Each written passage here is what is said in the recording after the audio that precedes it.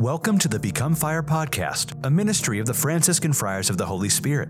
If you'd like to learn more about this community, visit them on the web at www.becomefire.faith. That's .faith. Now, here are the Friars. Hello, everyone, and welcome to the Become Fire podcast. It is your host, Father Anthony Tinker. I'm hearing Dan's background right now. Yay! What's going on? With my esteemed co-host, Father Peter Teresa McConnell. Hello, hello. It's good to be back. It is good to be here. And I'm so excited about the series we're doing right I am now. too.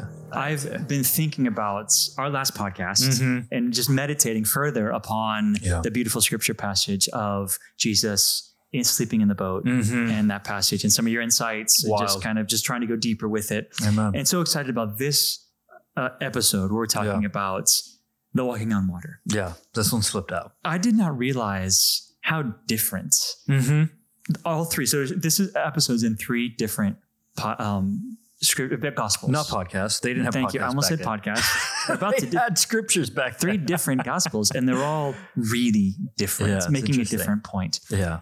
There's similarities, but there's differences. All that to say, we are going to try and be pithy. I'm going straight. This one I'm going straight for the heart. We didn't do our little intro. We didn't do it fun. I'm sorry. We're trying to get all 30 minutes. We might be doing a 2 episode. But just a little explainer. We're doing a series on the storms and in the scriptures. Last week we did episode 1 was the Jesus sleeping in the boat, and today we're going to talk about the other storm. Now Jesus walks on water. Yes, and that might be in 2 parts. And then there's a lot. I mean, there's a lot of meat here. It's just the Word of God. Yes, it is the Word of God. Spend the rest of our life. There's a lot of meat. Let's get right into it. Amen. And try to be focused. Man, I'm in. I'm ready. I'm on the journey. Father, will you read for us Matthew chapter 14, verses 22 to 32? Let me just point out to the passages we're going to be going through for people from the beginning. This is Jesus walking on water. It's in Matthew chapter 14, verses 22 to 33. It's in Mark chapter 6. Verses 45 to 52. Right. And it's in John chapter 6, verses 16 to 21. We're going to read from Matthew and we'll explain why as we get into it. We'll just start with, Father, if you don't mind, Matthew 14, 22 to 33. Amen. A reading from the Holy Gospel according to St. Matthew. Immediately he made the disciples get into the boat and go before him to the other side while he dismissed the crowds. After he had dismissed the crowds, he went up on the mountain by himself to pray. When evening came, he was there alone. But the boat by this time was a long way from the land, beaten by the waves, for the wind was against them. And in the 4th watch of the night, he came to them walking on the sea. But when the disciples saw him walking on the sea, they were terrified and said, "It is a ghost." And they cried out in fear. But immediately Jesus spoke to them, saying, "Take heart, it is I. Do not be afraid." And Peter answered him, "Lord, if it is you, command me to come to you on the water." He said, "Come." So Peter got out of the boat and walked on the water and came to Jesus. But when he saw the wind, he was afraid, and beginning to sink, he cried out, "Lord, save me." Jesus immediately reached out his hand and took hold of him, saying to him, "O you of little faith, why did you doubt?" And when they got into the boat, the wind ceased, and those in the boat worshipped him, saying, "Truly, you are the Son of God." Just one of the best passages in the Gospels. It's so amazing. I mean, I say that for a lot of fun, but this is just such a beautiful passage.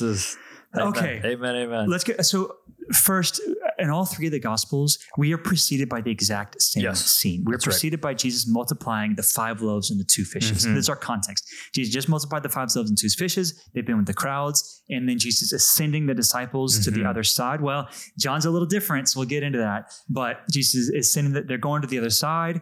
And Jesus is staying back to pray, and then they go on from there. But what do you make of the fact that right before Jesus walks on water, he's just multiplied the 5 loaves, the 2 fish, and has fed the 5,000? It's a great question. What do I make of that? I mean, it's. I mean, I don't know what to make of it. I don't know. There's something. There's a revelation of who Jesus is. They're really watching him just be Lord and Master of all creation, where he does this miracle where he provides and he multiplies food for the crowds, and now he is going to then walk on water that very night. And so there's just this deeper revelation. He's revealing himself in a deeper way of just as Lord and as God. So it's a really important question. I don't have an answer either, but I've been really focused and meditating upon it as we prepared for this, because at the end of the Gospel of Mark, we didn't read the Gospel of Mark today, but at the end of the Gospel of Mark, it says, and they were utterly astounded, for they did not understand about the loaves, but their hearts were hardened.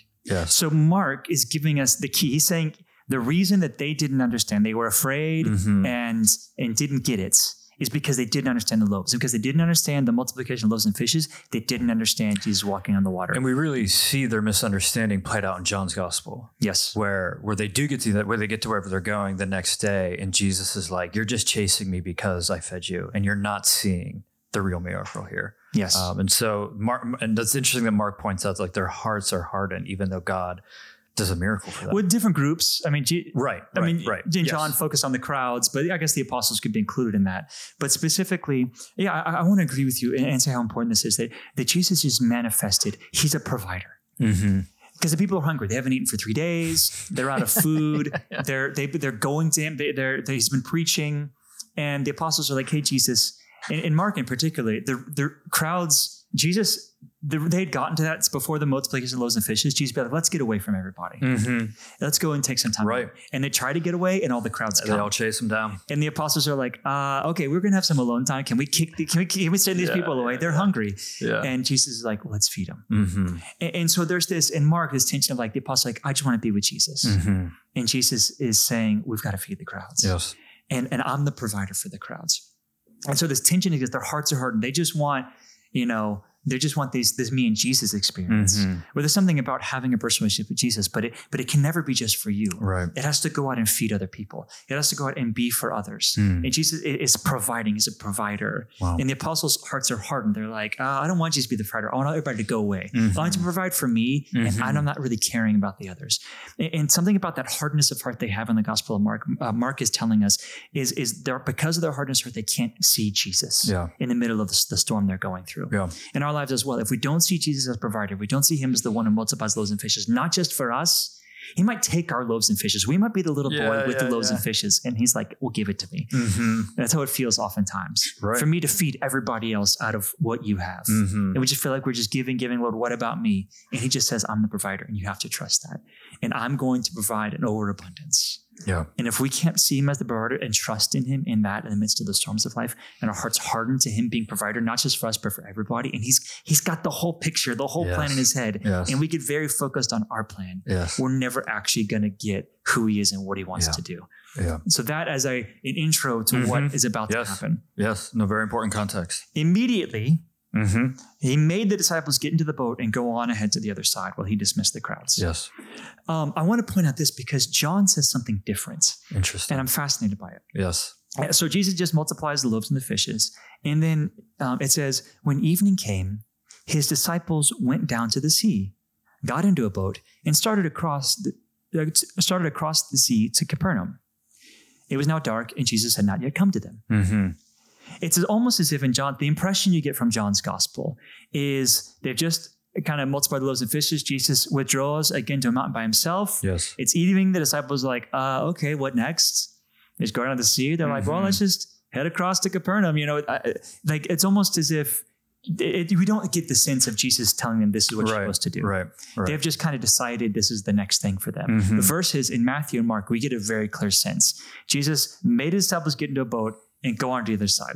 Go to Bethsaida. Well, he's the one dismissing the crowds. Whereas John, it feels like the crowds have already been dismissed. And I guess for me, the initial reaction is that this matters. The sense of, in the storms of like, and this is our spiritual analogy, what actually happened, it's important, but we're not looking for facts, looking for truth. And the truth is, before the storms of life, sometimes we hit the storm because Jesus is all like, I'm giving you direction right now, and you're supposed to cross. We hit the storm, we're like, whoa, Jesus told me to do this. And I hit the storm. And then other times you're like, I don't really know. Like, I feel like Jesus is up in the mountain praying. Like, I feel like this is the next right thing. I'm not have the clear. Like, sometimes I have clear direction. Sometimes I don't have clear direction, and I still hit the storm. And so another just context for me of you hit the storm, They're both. I would say in every case, the disciples are doing exactly what the Lord wants. Yes. But in two cases, it's very clear this is what he wants. Yes. The other case, it's kind of like, is this what God wants or not? Right. And so just to recognize not as that clear yet. when we hit those storms of life, sometimes we're like, I hit the storm and I knew I was in God's will. Anytime we hit the storm, we're like, I'm just doing my best here. And just to be comforted in that, like, that's okay. Yeah.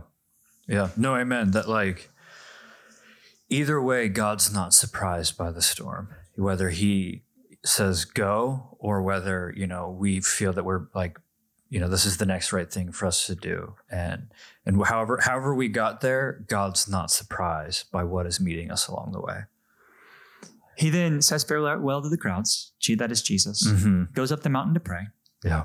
And again, that order, just that different order of, sending the apostles to go out to the mountain to pray, then go to the mountain and pray versus the apostles deciding what, just something to meditate. All these little things are things we can just bring to prayer and be like, okay, Lord, like what's going on here? What are you teaching me? And then when evening came, the boat was out on the sea and he was alone on the land. So just that separation. We see Jesus on a mountain praying, and we see the boat out in the water, and that Jesus would have been able to see them. Yes, presumably. Yes, right. I mean, this is not, he didn't travel far from, right. If the Sea of Galilee is right there, he goes to the mountain next to the Sea of Galilee, he can see the lake. Yeah. And presumably, I mean, it might be dark, he might have seen them specifically, but he certainly sees the wind. Yeah.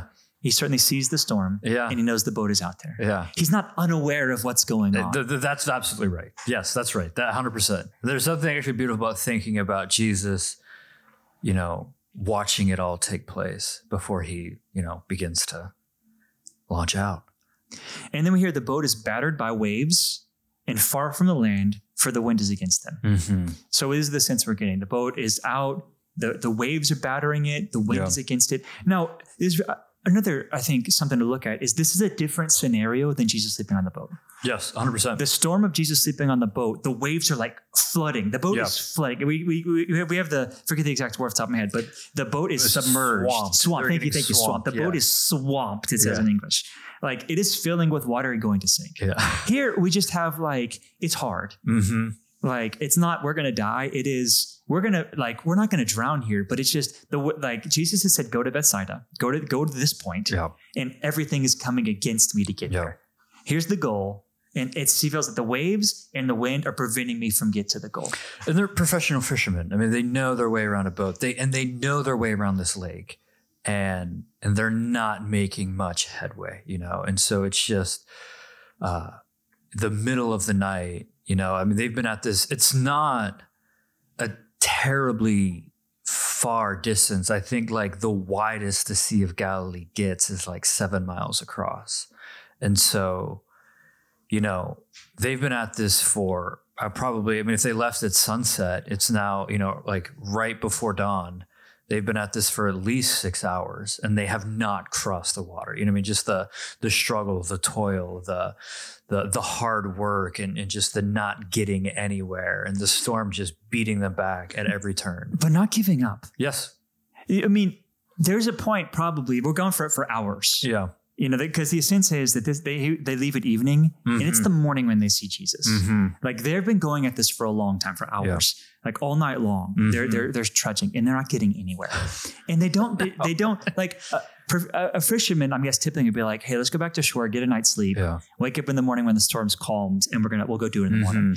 But Jesus said, go to Bethsaida. Yeah, that's beautiful. He said, especially with Mark and Matthew, it's like, get in the boat and go to Bethsaida. Yeah. And I'm guessing Peter, and maybe the other guys. The Lord told us to do this, and gosh darn it, we're going to get across. This lake. And somebody on there, let's just say Thomas, doubting Thomas, can we just get back to the shore? Sure. Figure this out in the morning. Yeah. Like, I'm getting seasick here. Yeah. And Peter, or whoever, I'm just in my imagination. Peter's just like, I'm not giving. Jesus told us to get in the boat and go, and we're not done until we're done. And I'm going to keep fighting this storm, even though I'm not getting anywhere. And that gives me such a hope of how beautiful that is. Because as a professional fisherman, they would have been like, the smartest thing to do is to go back. Right. But Peter had already seen it, because what happened when he'd fished all night long before and and Jesus says, hey, cast it on the other side. And he follows the word of Jesus and he catches a huge load of fish. Yeah. And he's saying, listen, the word of Jesus was declared. The word will not return to him void. He gets to the other side. And we're in the middle of a storm. We're just going to keep fighting. Yeah. And just for all of us to say, sometimes We just have to follow that word. Mm-hmm. And the storm is against us. And there's the temptation from the enemy that says, just go back to the shore and figure it out in the morning. Like, wait till the storm's over. Yeah. Just get through the storm, bat down the hatches. But that's not what God wanted to do. And they miss Jesus walking in water if they do that. 100%. Instead, they say, we are going to keep fighting in this storm because Jesus told us to get to the side. Yes. Until we are to the other side, we are not going to stop fighting. Yeah. We have breath in our lungs, and we'll keep going. Amen. And just an important call to all those to do the same. Mm-hmm. So they're straining, the wind's against them. And then early in the morning, so they start in the evening, early in the morning, he, that is Jesus, came walking towards them on the sea. Yes. When the disciples saw him walking on the sea, they were terrified, saying, "It is a ghost." And they cried out in fear.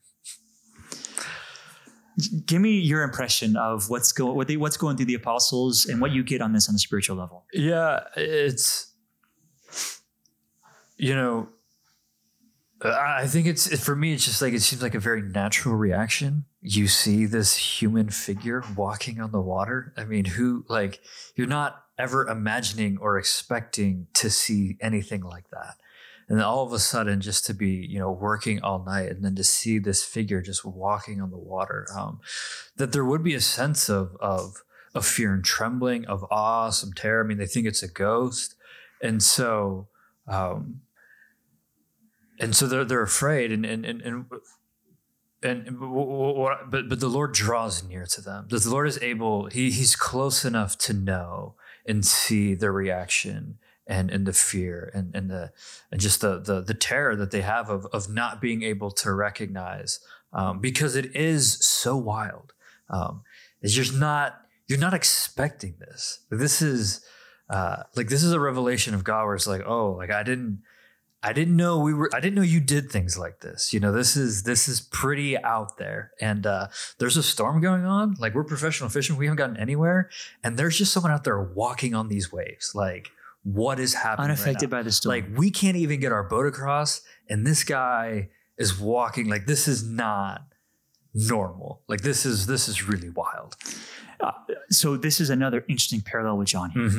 Mm-hmm. In John, it says, when they had rowed about 3 or 4 miles, they saw Jesus walking on the sea and coming near the boat, and they were frightened. Yeah. There's no mention that they thought it was a ghost, which is really interesting that they don't think, and Francis Martin talks about this in his Catholic commentary on Scripture. Like, interesting. He calls it a theophany. Yes. In that, for them, there's no question that some ghost is walking towards them. They recognize immediately who it is. Interesting. They see the figure walking towards them, and they know it's God. They know it's Jesus walking towards them. Yeah. And as he comes near the boat, they're frightened. Yeah. That they're not frightened because the ghost. They're frightened because it's God. Yes. Walking towards them in the middle of the sea. And they've been fighting all night. And it's this awe. And I'm not frightened of like, I'm scared. Like, we get almost a different impression. Awe. It's this awe and wonder of the God man walking next to the boat in the middle of the storm. And I just want to compare those emotional reactions of the apostles, because they're both teaching us something which I think is really beautiful. We have in Matthew and Mark this fear. We think it's a ghost, and we're terrified. Yeah. In the middle of the storm, sometimes the Lord appears, the Lord shows up, and we have this actual fear. Not the awe or wonder at him, but we don't know who we don't know that God's coming to work in the midst of the situation. And we're really actually just scared. We're scared because we've been trying everything and we feel very vulnerable. Yes. When you've been rowing all night, you're tired, you're hungry, you've been struggling with the storm. Yeah. You've emotionally been going through this difficulty, this cancer diagnosis, this difficulty at work, this difficulty at school, this difficulty in your family, this kid who's lost, this lost sheep, whatever's going on in your family. You've been struggling for a long time. Yeah. And in those moments, you're very vulnerable. Yes. You're weak. And even when the Lord appears, you're actually sometimes terrified because you don't even trust your own senses. You don't trust yourself because you've been waiting for, even if God, I can't believe God would show up. I've been struggling for so long. Even God showing up, I feel like I could be deceived right now. This could be a false image. This could be, I don't know what this is. But it's just scary right now because everything's scary because I'm just at my end and I'm just filled with terror because of the situation has so weakened me. Yeah. Versus John's gospel, it doesn't say it's the morning, so we don't know how long we know they've been going for a while, but it seems like it's still evening in what John's trying to teach us. And they recognize Jesus. But it's a theophany. It's this awe and wonder of God showing up in the midst of the storm. It's a much different, like, I'm exhausted, I'm tired, I'm struggling, but it's not the I'm frightened I'm scared because I'm weak. It's more an awe that God would show up in the midst of my storm. An encounter with the other. Something so other than me, so different than me, and that it's awe-inspiring, and it is a fearful thing, not in the sense of like being afraid of punishment, but just you're not in control anymore. There's an other out there who is just so beyond you that it's just awe-inspiring. It's the fear of the Lord. And then Jesus speaks, but immediately he spoke to them and said, "Take heart, it is I. Do not be afraid." He speaks a word once again. Mm-hmm. He spoke the initial word, and that word was "get to the other side." Mm-hmm. And then all of a sudden, there's a theophany occurring. And the ghost, it's kind of like, it's the theophany. It's like God in his manifestation. He's manifesting his glory. And sometimes it's just an all-out awe and wonder. Sometimes it's just fear. Yeah. The fear of God is upon them. And what does he say? "Take heart, it is I. Do not be afraid." Yeah. Even in John, he says, "It is I. Do not be afraid." Mm-hmm. He's speaking the truth of "it is I. Don't be afraid." Yes. You don't have to be afraid right now. In the middle of the storm, I'm here. And you know what? I can walk on top of the storm. Like the storm doesn't affect me. Now, what's really interesting is that I'm guessing Jesus was wet. Like I'm assuming for sure, yeah. Like the water is still hitting him. The wind is still blowing against him. It's not as if the storm isn't touching him. The storm is just not affecting him. Yeah. He is able to walk on top of the storm. These adverse things, the rain and the water, it's not stopping him from accomplishing the goal, accomplishing what he wants to do.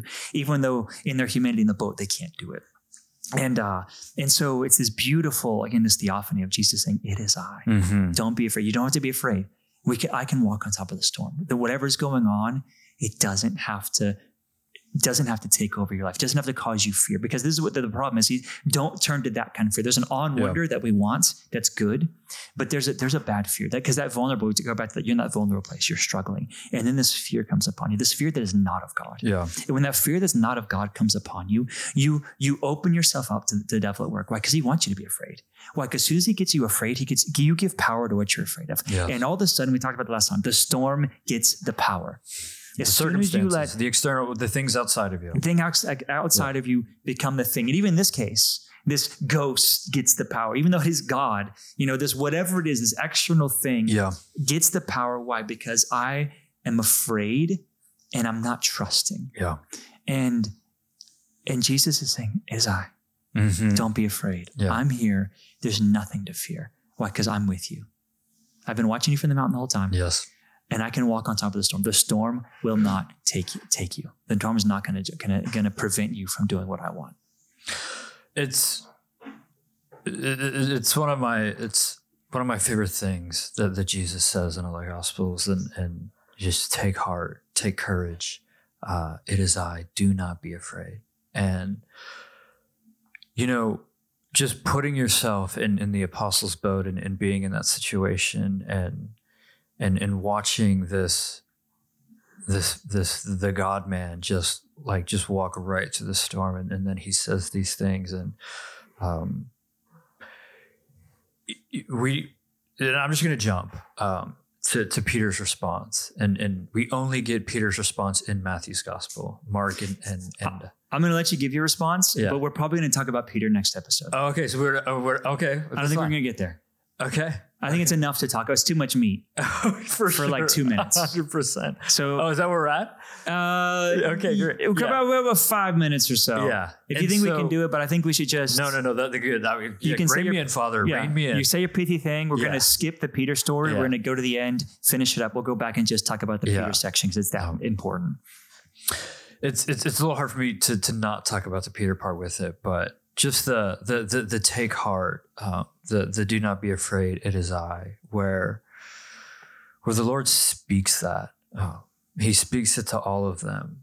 And we know that this is the word of God, and that the word of God does not just give information, but the word of God gives the power to accomplish that which it says. And so when Jesus tells them, take heart, take courage, it is I, do not be afraid, that that it calms the storm in them, that they can be courageous.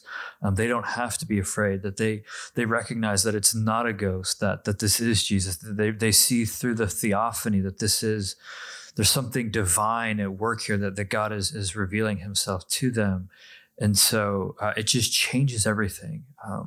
Just to think about how beautiful it is that just 2 words from Jesus, take heart, can change everything. Can change your entire life, can change the entire moment, where all of a sudden, now you have heart, now you have courage, now you have the Lord with you, and everything is different now because God has showed up and he has just said these 2 very simple but beautiful words. And so we're going to come back to Matthew. We'll just go to Mark, and then he gets into the boat and the wind ceases. Yeah. Versus John. Now, I would like you to read your John, because I've read a couple of different translations, and I did not get into the actual Greek for this one. I should have. But in the ESV, it says they were... That's what this is. That's what I have. ESV. You want me to read? Yeah. Then they were glad to take him into the boat, and immediately the boat was at the land to which they were going. Yes. I read the RSV this morning when I was meditating, and it says they were about to take him into the boat. But immediately the boat was on the land. Yes. So in the John's impression, and again, I need to look, but either way, it looks as if he doesn't actually get onto the boat. It looks like they just immediately, Jesus shows up and they show up on land. It's so wild. And then, but in Mark's, the impression is he gets in the boat and the wind ceases. Yes. And then they head to the land. But those are both beautiful points. The first truth being in Mark, that Jesus gets on the boat and everything's okay. Like, where you can make no headway. You can do nothing. And if Jesus is not on the boat, you're not getting anywhere anyway. Yes. Like, we've got to have Jesus on the boat. Yeah. Like, things only get accomplished if Jesus in the boat. And so we have to, in the midst of the storm, continue to invite him into our heart. Invite Jesus into the boat. Invite Jesus into your life. Every single day, every single moment. The beauty in the Psalms, he says he renews his love for us every day. That the Lord allows us to receive him in the Eucharist every single day. The boat of our heart, our soul, can receive Jesus every single day. Yeah. If we open our hearts, if we go to the Mass, at least every Sunday for our Catholic faithful, that there's a call to open our hearts to being renewed by the love of Jesus and continually inviting him again and again and again and again into the boat. And the storm will cease because the storm has no power over him. I think just to go back to the point what you were making earlier, that the only way is through. And that they had to struggle against the storm for that time until the Lord said, okay, now I'm going to get you through it. And if they turn back, they don't get through it. And they don't experience this amazing revelation and work of God of just getting them through the storm. And so it's this trust that we're asked to have, that if we're in the middle of a storm right now, perhaps we've been in it for a while and we're not making any headway. And it's just like, forget it. I'm packing my bags and I'm turning around. Like, I've tried this Christianity thing for however long, and like, I'm not getting anywhere. Or I've been praying for this thing for a long time and I'm not getting anywhere. Or I've been struggling with this sin for a long time, or this anxiety for a long time, and I'm not getting anywhere. That the only way really is through, and that God is coming for you. And God is just going to bring you to the other side. And that's what he does. There's going to be this revelation of God, this theophany. There's going to be this miraculous encounter, and he's going to bring us he's going to get in the boat. He's going to get us to the other side, and we're going to be like, wow, I can't believe this just happened. And I can't believe the way it happened. I didn't see this one coming. I didn't see Jesus walking on water to bring me here, but he does. And in John's gospel, the storm, we don't get told that the storm ceases. We just get told Jesus gets on the boat, or if not on the boat right next to it, and they're in their own land. Yes. Like, Jesus shows up safety, and it's over. They're at safety. It's okay. They're at harbor. And that when Jesus is on the boat, it's all okay. Yes. Like, and you could have been like, you know what? I'm turning around, and you're actually right there. You're right there. Yeah. If you just let Jesus in. Yeah. Okay. We're going to have to pick back up. Great. Next time we'll get into just an episode on St. Peter and his walking on water from the Gospel of Matthew. Sorry to do that. I hate doing that. I hate the teaser, because I know people, like, it's just like, and you have to wait a week. And we'll probably record it right now. So call us and get the spoiler. Yeah. But Join us next week as we talk about Peter. Of course, please follow our podcast or like and subscribe it, depending on where you're following. Spread it with your friends, share with your friends. Tell us if you like. Go to info@becomefire.faith. Give us your comments. Let us know if you do enjoy this series on the scriptures. I'll probably doing some more of that, and let us know how we can best serve the people of God, because that's our goal here is to serve the people of God through this podcast. Amen. I'm asking myself a question. That is, my friary is burning down. Yes, my room's on fire. Friary is burning down, Father. What's fascinating is my first was my journals. Your journals, yep. And your first was an image. Yes. Which both, a sentimental tie to, but also a spiritual tie to. And then your second was something emotional, these letters and such. Right. And I'm going to go to the spiritual like an image. It has both an emotional and a spiritual tie. I have a crucifix from my grandfather. Mm-hmm. So my grandfather, It's not from him directly. It's just, it was his crucifix. He was a deacon. Okay. And it's one of those visiting the sick crucifixes from the old, right, for doing anointing. He wasn't a priest. He wouldn't have been doing anointings, but he certainly would have visited the sick. Of course.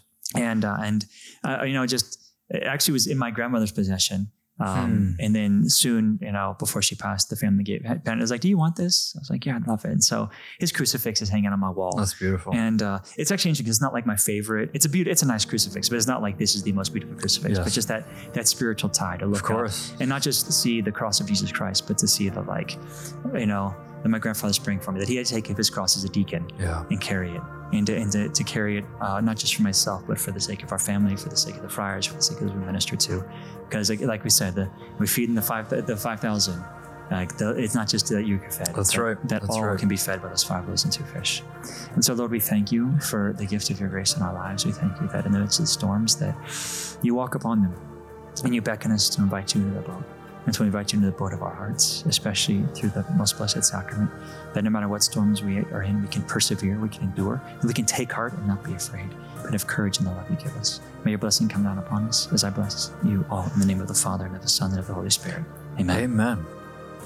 Thank you for listening to this episode of the Become Fire podcast. The Franciscan Friars of the Holy Spirit can be found online at www.becomefire.faith. That's .faith.